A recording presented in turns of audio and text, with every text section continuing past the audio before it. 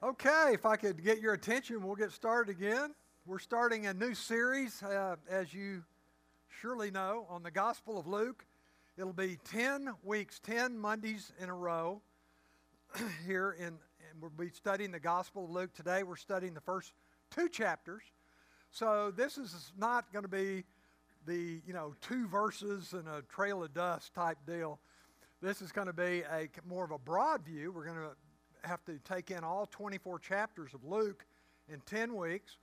So we will be moving, and it really will help if y'all actually do your questions. And if you've been here before, you know I put next week's questions on the table. You can also get the questions electronically off the website that you can see up on the screen. So it's you can see at the top, charlietaylorministries.com. You go and click on the appropriate place, and you can find the questions, or you can find a message that I send out usually every Thursday on our next lesson. So there's quite a bit of material on there. If you would like us to send you these messages and questions directly, and you're not getting them directly, then you need to give us your email. You can give Mike out front your email, or you can give it to me, whatever you want to do. And we'll put you on the list, and you'll get the regular weekly messages and what have you. Also, any announcements that we make, every now and then we have to change locations or whatever, and it makes us able to contact you if we have your email. All right? So, I think that pretty much covers it. Most of you, I think, have been here before, and you know the drill. We are studying chapter 1 and 2 of the Gospel of Luke. The Gospel, and it wasn't until this study that I figured it out. The Gospel of Luke is really a very joyful, a very exciting, a very happy gospel, a message from the author about the life of Christ. And it's, I was thinking about, that joy, that excitement, that kind of party atmosphere that he portrays. I was thinking of this movie clip. Oh, that just tickles me. That's really funny. In fact, I had looked at that Saturday, and right after that, I was just giggling and giddy and laughing, and I couldn't get that music out of my mind, And we were going out to eat, and Cindy says, "Why are you so happy? What's going on?" I said, "I just watched that movie clip of A Wonderful Life. It just made me happy, And I was thinking about this morning, and I thought, when you think about the Gospel of Luke, you ought to have the same reaction. You ought to have the same excitement and just be in a good mood and laughing, like they were in that movie clip, and because the Gospel of Luke, you know what the Gospel means? What that word means? It means good news. It's the good news. So what Luke is doing is providing us with the good news about Jesus Christ and what He's done for us, about what God has caused to happen for us on our behalf. So Luke brings us that good news, and as we study it, you'll see it. Every part of it is good news. Today's lesson, the long-awaited coming of the Christ, our Savior, is in today's lesson. So it's like, all right, let's party. It's time. A prize, a genuine love. So every part of Luke's gospel, all 24 chapters, deserves a party.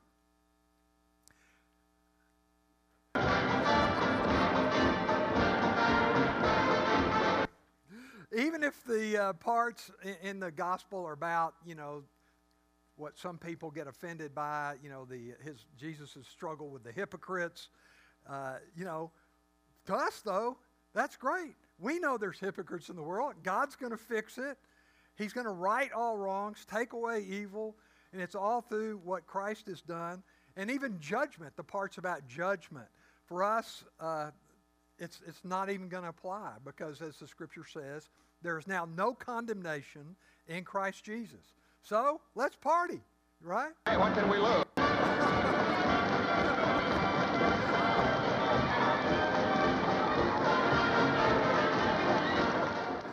I think all day I'll be humming that song and I'll be doing the...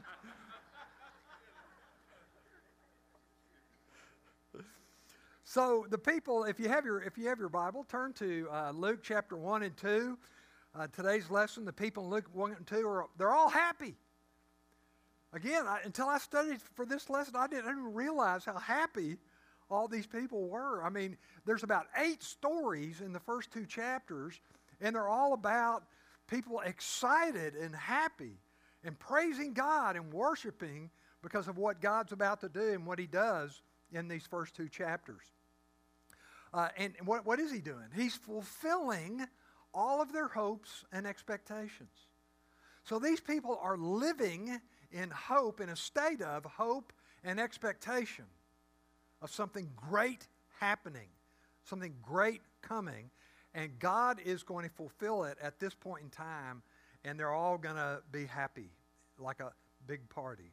So what was going on at the time that caused them to live in this kind of hope and looking forward to something else? In first century Israel, everybody had the expectation of a coming Messiah. Everybody was looking for this great leader. Everybody was looking for a king. Israel had been under Gentile, some foreign rule for 600 years. Subjugation, oppression, being overtaxed, beaten down. Yet all the prophets during that time predicted and promised that God was going to help. God was going to send their deliverer, their king, their Messiah. And they were looking forward to that. They were all expecting it. I mean, if you think of all the prophecies in the Old Testament, there's hundreds, just a few that they're well known. Isaiah 7, he said, a virgin will be with child.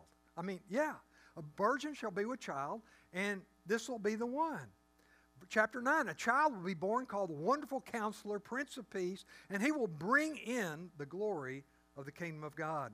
Daniel chapter 2, the king is coming to set up God's eternal kingdom. Jeremiah 29, God says, I have a great plan for you to give you a future and a hope. Joel chapter 2, I will pour out my Holy Spirit on all mankind when the Messiah comes. Amos 9:14, the days are coming when I will restore my people. Micah 5, a ruler from God will be born in Bethlehem. Zechariah 9:9, shout for joy, Jerusalem, for your king is coming to you. Chapter 14:4, his feet, the Messiah's, will stand on the Mount of Olives. In Malachi 3, I will send my messenger who will be like Elijah before the day of the Lord, and he will clear the way for the Messiah. Those are just a few of hundreds of passages, prophecies, predictions in the Old Testament about what God was going to do. So in spite of their subjugation, in spite of all their troubles, they were looking forward. They were living in the hope and the expectation of what God had promised to do. They were looking that God would send His Christ to relieve their suffering, to get rid of the evil that was being done against them, forgive their own sins, and begin the kingdom of God and give them eternal life. That's what they were expecting.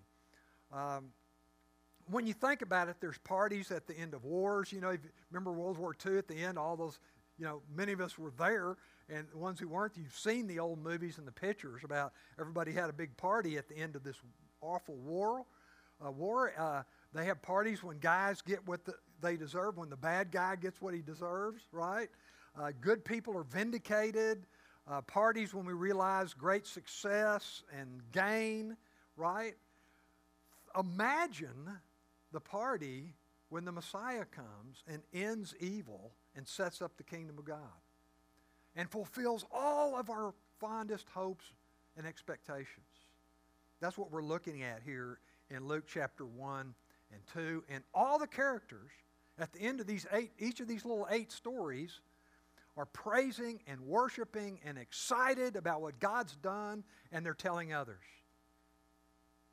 So let's look at Luke chapter 1 and 2. Verse 1 through 4, Luke I love this about Luke. This really sets Luke apart from the other gospel writers. What he says here in verse 1 through 4. It's his purpose statement. It's his introduction, but it's also his purpose statement. Luke was a medical doctor. We know that from Colossians chapter 4. Paul said that. Luke was a medical doctor. He was a scientist. He was a historian. He was a detective. Now, think about that. All of those pursue precision and accuracy and truth. And that's what Luke was about. Not hearsay, not speculation, not rumor. You know, when something great happens, something awesome happens, everybody's telling stories about it, and the stories don't always match up. And I wonder if that was right, or they're all right. You don't know firsthand.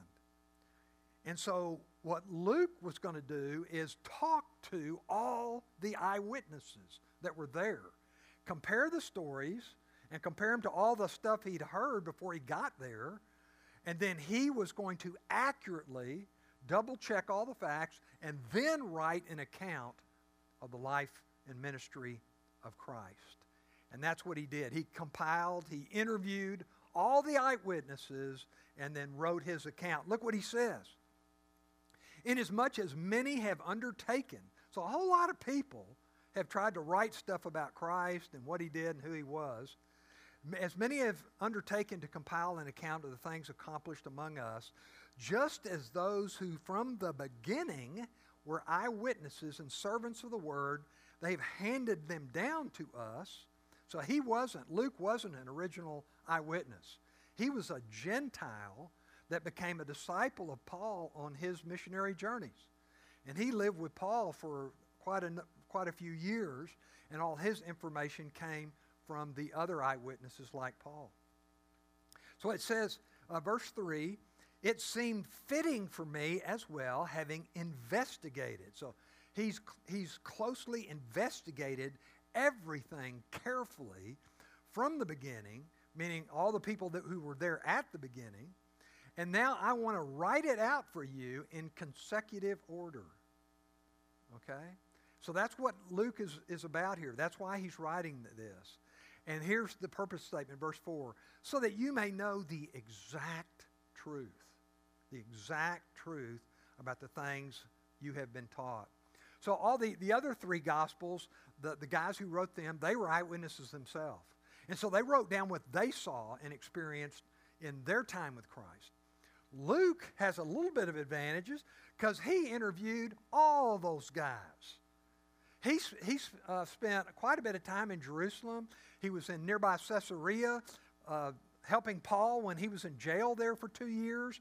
And he had plenty of time and plenty of access to all the apostles and a whole bunch of other eyewitnesses there in Jerusalem. And most historians and most church tradition is he even interviewed Mary, the mother of Jesus. Because he's the only one that knows the birth story from Mary's point of view. Only in Luke do you see the angel appearing to Mary, and you see the conversation between the angel Gabriel and Mary. And you get to read what Mary's response was. So I take it, because of what Luke says here and what church tradition and what historians say, Luke actually interviewed all the eyewitnesses, including Mary. That's incredible to me. I mean, to me, that is just awesome. To have this letter, to be able to read it and study it, and know that this guy took such careful investigation and talked to all these people that were there who heard it and saw it in person. So, to me, not only that, he says, I laid it out in consecutive order. If you study the other three accounts, they don't take much, they're not really interested in chronology. I mean, they're generally laid out chronologically, but you can tell that, that's not what their intent is. They just want the life of Jesus laid out, and they do it their way. I think Luke is the only one that you can really depend on to lay it out chronologically. So if you're looking at, okay, when did Jesus do that, and what was the order of this, and this, I would go to Luke every time. I would go with his account every time. Okay? And then in verse 5 through 25, the next story, the next section, you have the announcement of the birth of John the Baptist. As I read earlier, Malachi said, God said, I'm going to send a forerunner. He's going to be like Elijah. He's going to set the stage for the Christ, the Messiah. He's going to tell all the people about him, okay, and wake them up. And so that's what chapter 5 through 25, you see, we're introduced to the parents of John the Baptist. And we see right off the bat that there's going to be a miraculous birth. You naturally know about the miraculous birth of Christ, born to a virgin, but you may not have realized that the birth of John the Baptist was a miraculous birth as well. His parents had been praying for a child for years and years and years. Now they were beyond childbearing years, so they assumed it was too late, couldn't happen. And the angel appears to them and says, now is when God is going to answer your prayers. Because now it suits God's purpose and in God's timing. And everybody will know that this is a miracle from God because he waited this long and at this time. And so you have the prediction from the angel, verse 11, the angel of the Lord appeared and told Zacharias about it. And he says, your petition has been heard, but you got a little problem in there that Zechariah, I mean, that's amazing to me throughout the Bible. When this happens, angels appear, God speaks, whatever. And what do people do? This tells you how stubborn we are, right? They go, well, Lord, that can't happen. We're beyond childbearing. How's that going to happen? You know, you're going to have to prove to me that that's possible. I mean, really? The God that created you from nothing, and you're arguing with him about how? But that's what we do. That's who we are. That's what makes us great sinners. And so because he doubted, it kind of was a two-edged sword. Not only did it kind of, in a sense, discipline him, admonish him for doubting, but at the same time, it enabled God to give a sign of the validity of what he was getting ready to do. So all of a sudden, Zacharias couldn't talk. And the angel says, you know, because you doubted, you're not going to be able to talk until your son's born. And so he comes out. He's been serving there in the temple as a priest. And he comes out, and he's like just white as a ghost, and just the eyes are this big. And everybody that's there can tell something awesome's happened. And they go, what happened? What was that in there? We saw some kind of glory in there or something, and we heard you talking. What was it? And he goes, he can't talk. And he doesn't talk until his son John, is born. And at that time, somebody says, well, what are you going to name him? Surely you're going to name him Zacharias Jr. He says, no, I'm going to name him John. And they said, well, there's nobody in your family named John. Surely you're not going to do that. And he said, yeah, this is from God. This is God's will. And that's when he was able to talk again. So when that happened, Zacharias praised God, worshiped. I mean, jumping up and down, excited. Let's have a party. Look what God has done, given us a son. He's fulfilled everything he said he would. Not only that, our son will be the forerunner that the prophet spoke of. I mean, they're pumped up, they're excited. And you can imagine. It fulfilled all their expectations, all their hopes and dreams. And this whole 2 chapters is like that. Okay? Verse 15 through 17, just a little bit about John the Baptist is predicted. Chapter 1, verse 15, he will be great. He will be great. Look at all the great things about John the Baptist there in verse 15 through 17. He will be great in God's view. I mean, that's much better than being great in men's view, which he will be also. But I mean, to be great in God's view, he will be filled with the Holy Spirit. God's Spirit will personally guide him and teach him and help him, enable him. He will turn back many. In other words, he'll convert a lot of people to the truth. God will use him to do that, and he'll be a forerunner in spirit and power and turn the hearts of the people to prepare them for the coming of Messiah, to make ready the people for their Lord.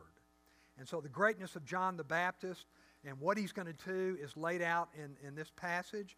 And then verse 26, chapter 1, verse 26 through 56 is directed to Mary. Here's the next story. Here's young Mary, probably 14 years old. She's engaged to be married. And in Middle East marriages, after you're engaged, there was at least a year to prove, your virginity and wholesomeness and all that.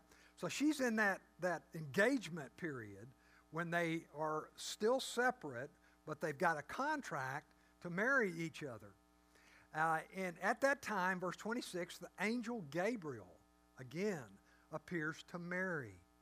And we're told that she's a virgin. And she's engaged to be married to Joseph, who's a descendant of David. And of course, that's important because over and over, the Old Testament predicted that the Messiah would be a descendant of David from the tribe of Judah. And look what verse 28 says. His greeting, the angel Gabriel's greeting. Hail, favored one. You ever heard that song, Ave Maria? It comes from right here. I'd sing it for you, but we don't have time, and you'd probably all walk out. But Ave Maria, this is where they get it. That's what it means, Ave, or favored one. The Lord is with you. And naturally, she was probably excited. Her blood pressure probably went way up. Her heart was racing. But she was troubled in the sense of, wait a minute, me? Why me? You see her humility here. And also she says, how can this be? The normal way that you have children, I haven't done that. It's impossible. I can't be with child. How can this be? And the angel says, don't be afraid. You found favor with God. He's going to take care of this. And then in verse 32 through 34, important passage, the fulfillment of what's called the Davidic covenant. In 2 Samuel 7 in the Old Testament, God tells King David, I am going to bring a Messiah, my son, into the world. He's going to be a relative of yours. He's going to be one of your descendants, David. And he told David that I will cause him to sit on your throne. He'll be king. And he will reign over the house of Jacob. So he'll reign over Israel. And his kingdom will have no end. So there's three things there that you see. And the angel repeats those right here. So Jesus, the Messiah, is going to fulfill all the promises that God made to David. And Mary, naturally said, how can this be? Because I'm a virgin. And the angel answered her and said, how? Totally unique event. Totally unique event. Never happened before, never happened again. It says, the Holy Spirit will come upon you. I take it he means God is going to do a creative act within your womb. Leave it to him. He's going to do it. Holy Spirit will come upon you, and the power of the Most High God will overshadow you, and for that reason the holy offspring shall be called the Son of God, the one and only, unique Son of God. And behold, even your relative Elizabeth has also conceived a son in her old age. Now this is someone, a relative that lives in a different town, that she knows, and she knows that Elizabeth is beyond childbearing, can have children. So this is a sign to Mary that God's giving. Not only is he providing John the Baptist, but he's engaging Mary with this to give her a sign. And immediately after the angel leaves, she gets up and goes to see, Mary gets up and goes to see her relative Elizabeth. And you see that there, the angel departed, and Mary arose and went with haste to the hill country to a city of Judah, entered the house of Zacharias and Elizabeth. And as soon as they greet, look what happens to the baby in Elizabeth, who will be John the Baptist. The baby leaped in her womb. God, can you imagine that? Whoa, this is for real. God has done this. This is incredible. And even at that time, she was filled with the Holy Spirit. So God is involved in this. He's behind it. He's leading them in and throughout all of this. And so she gives a praise and a worship to God. Elizabeth does. How could I deserve this? Lord, thank you. I praise you. Worships him. And then in verse 46, after she finishes her discourse, Elizabeth, her praising and worshiping and just excitement, Mary gets her chance. We see Mary's response. Look at this, verse 46. By the way, you've heard this before also. Have you ever heard of the Magnificat? The Magnificat? This is it. This is it. And it comes from the first line. Mary says, my soul exalts the Lord. Magnifies the Lord. That in Latin, Magnificat is magnify.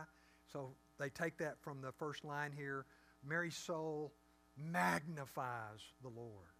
So what's happening and what's been promised, she gives it all to the Lord. All glory to God.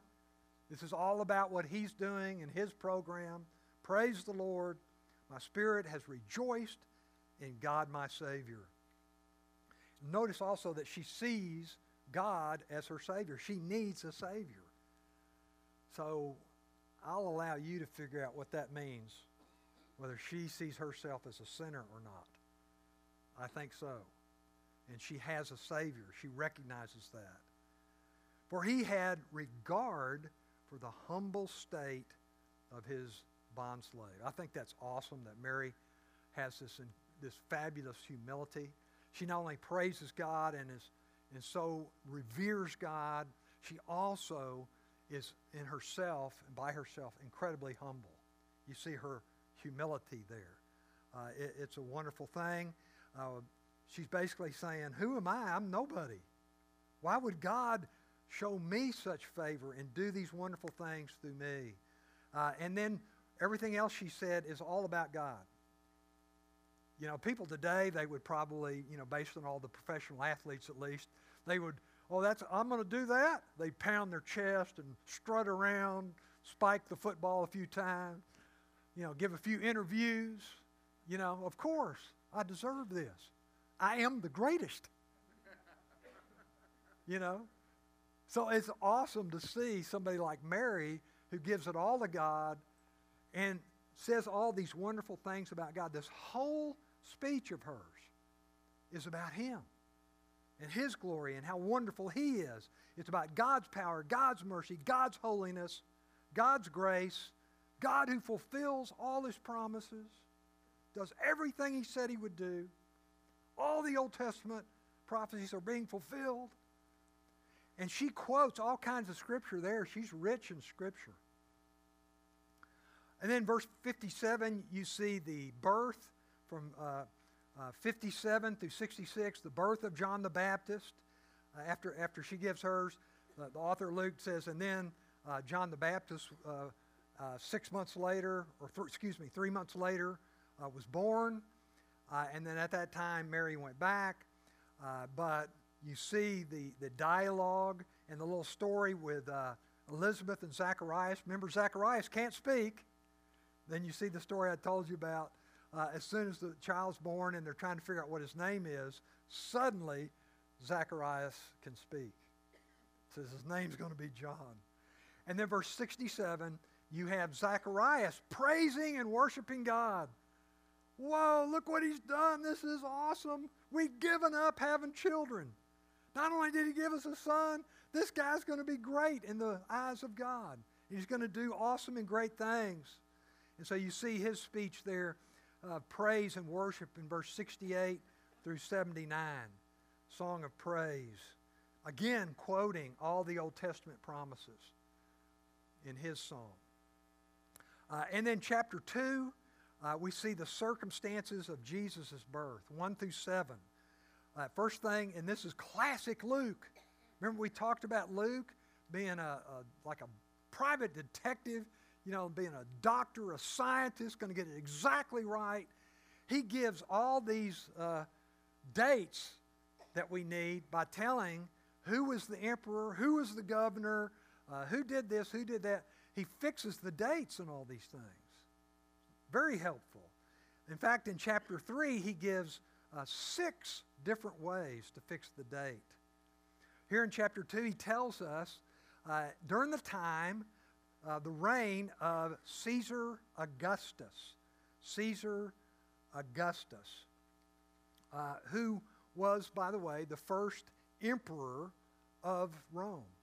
First Roman emperor, Caesar Augustus. And it's very important. God's timing is incredible. His providence is incredible.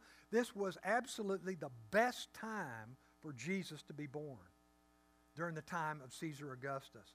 This guy was not only the first Caesar, he was easily the greatest. The things he did were incredible. Caesar Augustus. He is the one, I don't know if you ever heard this saying, he brought what is called the Pax Romana, which is Roman peace. The whole world had a peace during this period that they'd never had before. Rome had conquered the whole Mediterranean world, all of Europe, most of the Middle East and Asia Minor, huge North Africa, huge territory, all the known world to these people. And he had brought peace to all the nations by conquering them, but he had literally opened up all the borders. And there was a peace like never before. You could travel. And not only that, he built what's called the Roman road. You heard that saying, all roads lead to Rome? He built them. And of course, he built it for his own sake, for commerce and travel and the whole deal. But what did God do? God used that Roman peace and those Roman roads to send his missionaries out. And also, they used one language at this time for the first time ever. Everyone spoke Greek. Now, you spoke your own language, but everybody also spoke Greek. So you had one common language, Greek. So you could go anywhere and speak to anybody in the whole known world for the first time. Isn't that great? It's just amazing how things were laid out like that. Incredible coincidences. Or the wonderful providence of God, which that's what I would say. So chapter 2, he gives us that it was during that time, and Quirinius was the governor, and they issued a decree, for taxes, that everybody had to go and fill out the census deal, and you had to go to your original family's hometown. And guess what? The original hometown of Joseph, Jesus' stepfather, you might say, or his father, legal father, his family's hometown was Bethlehem. Now, wait a minute. Earlier we said that the Messiah was going to be born in a certain town. But there was a problem because Jesus' mother and father lived in Nazareth. So how could they possibly end up in Bethlehem? Well, just by chance. They end up in Bethlehem to take the census, to register. And when they're there, she has the child. Very humble circumstances. Very humble circumstances, which I think is really important, because when you give a contrast of the humble circumstances of his birth, his parents were basically nobodies from a little bitty rural town, Nazareth, on the side of a hill, who never heard of these people. Nobody had. And what could possibly come from Nazareth, right? So when they get there, there's no room, and they have to go into an animal stable and have the child. I mean, the humble state of his birth is incredible. when you compare it to his exalted status as Lord, Son of God, and Savior of the world. You ever think about that? Here's this guy from these humble parents, born in a stable. Nobody of any consequence recognized it. Obviously, Jesus didn't have a PR guy, public relations guy. If he had, what would a public relations guy have done? He would have had a PR campaign, emails out, mass mailings, billboards, advertising, celebrities, politicians. He didn't have any of that. That's what we'd have done. God didn't do any of that. It was all the greatest humility. The witnesses were shepherds, out in the country. No politicians, no kings, no rich people. The humble circumstances of his birth. And who was he? You see in verse 11. The Savior, the Christ. Christ means the anointed one of God. The anointed one of God. And also his deity, the Lord. The Savior of the world, the anointed one of God, who is also the Lord. Okay? Pretty awesome. He didn't come, a lot of people think, well, Jesus would have been a wonderful marriage counselor. He certainly would have fixed a lot of the social problems we have. He could have written some really good self-help books. Is that what he came for? No. How about this? Was he a money manager? Well, people are praying, Lord, help me make that real estate deal. No, he wasn't a money manager. Jesus came to save sinners. That's it. That's it. That's the gospel. Praise God for it. And then chapter 2, after the shepherds who had been told by the angel Gabriel in chapter 2, they went out and told everybody. They made known, verse 17, the statements that the angels had given them. They went and saw him, and then they came back and told everybody. Again, praising, worshiping, party. Amazed at what God had done. And so the witnesses are piling up. Have you seen all these witnesses? The angels, Zacharias, Elizabeth, Mary, the shepherds. And now, in chapter 2, verse 21 through 38, you'll see two more very important witnesses. Now, these two guys, Simeon and Anna, you won't see them in any of your Christmas, with the, what do you call it, the manger scenes. You won't see them in any of those. But they're incredibly important. And this is a great story about them here. They're two people who hang out at the temple. And Mary and Joseph had to take the baby Jesus, according to the law, to the temple. He had to go there to be circumcised on the 8th day. Then they had a purification ceremony after 40 days. And then if it was a firstborn son, they had to dedicate him to the Lord. And so they take him to the temple to do all that and to make the sacrifice. And look at verse 25, what happens. They walk up those southern steps into the temple area, the court of the Gentiles, and they're going to buy their little turtle doves or pigeons to make a sacrifice, and they run into this old guy. And who is it? Verse 25. There was a man in Jerusalem whose name was Simeon. Simeon. And this guy Simeon, he lived his whole life on the lookout. He lived his whole life expecting something. He was living in hope, joyous expectation. He was excited about what he knew was going to happen. He was anticipating it. That's what his life was about, living in that hope. He knew the prophecies about the Messiah, and he was expecting the Christ, and he believed before he died God would let him see him. So there's Simeon looking, expecting, filled with the Holy Spirit, it says in verse 26. It says he's looking for the consolation or the comforting, the help for Israel. So Israel beaten down, subjugated, overtaxed, and he sees this deliverer as relieving all their trouble and all their problems. And it had been revealed to him by the Holy Spirit that he would not see death before he'd seen the Lord's Christ. And he came in the Spirit into the temple, and when the parents brought in the child Jesus to carry out for him the custom of the law, then Simeon took him. He said, "That's him." God revealed that this is it. This is the child.